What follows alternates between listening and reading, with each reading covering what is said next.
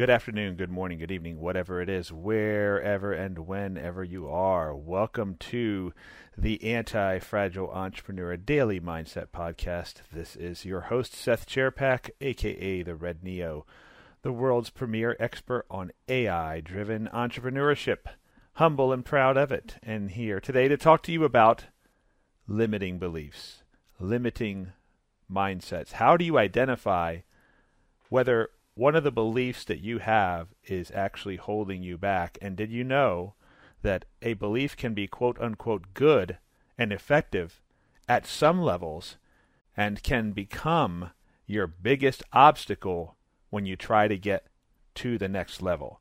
In other words, the beliefs that got you where you are right now may very well become the beliefs that limit you from getting where you want to go next. And this is why in Sethians book 1, verse 12, I say it's easier for a fool to believe in a lie than to live with the truth. It's easier for a fool to believe in a lie than to live with the truth. You see, it's easier for us to cling to the things that have served us up to this point, even if they've outlived their usefulness, even if they were not based on an accurate representation of reality. It's easier to keep believing those things than to allow those things to bump up against the laws of cause and effect and prove whether or not they actually have what it takes to get us to the next level. And a lot of the time what happens is our prior beliefs, the things that have gotten us to where we are right now, they shatter as soon as they hit the ceiling that we're trying to break through.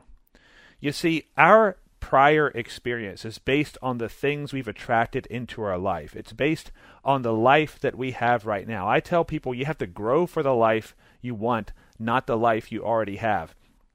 The beliefs you have, the convictions you have, the values you're living by, some of them are going to be timeless. Some of them you never want to let go of. I said this several weeks ago when I wrote the quote that said, "Only a fool will abandon principles for the sake of progress." So there are some beliefs that need to persist in your life, but you need to really ask yourself, am I just clinging to something that has outlived its usefulness, that has helped me to acquire the things that I have now, to live the life that I have now, but in order for me to get outside of that, outside of my comfort zone, outside of the life that I have right now, in order for me to bust through the ceiling I'm trying to bust through right now and get to the next level, are the beliefs that got me where I am today going to be the things that hold me back? Again, a lot of our beliefs have outlived their usefulness, and it might sound kind of harsh to call these things lies, but they are lies if they only represent the reality that we're currently living in, but they don't represent the reality we're trying to create. Everything that you want is outside of your comfort zone. Your comfort zone is like a circle that surrounds you right now that you're trying to get outside in order to create a different life.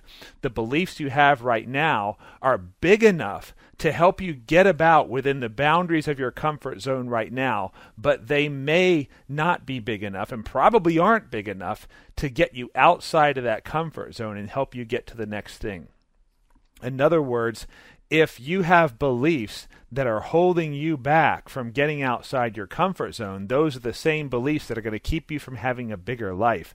And how do you know? How do you know whether or not the beliefs that you're holding on to right now are actually holding you back in that way? Well, all you have to do is whenever you start to bump up against that ceiling, every time you find yourself ricocheting off of the same plateau, being pulled back to the same level when it comes to your business, your relationship, your health, whatever it is, what are the beliefs that you're acting on that has actually caused those failures, those frustrations, those false starts, all those things that are almost getting you past that level, almost getting you outside of that boundary of your comfort zone?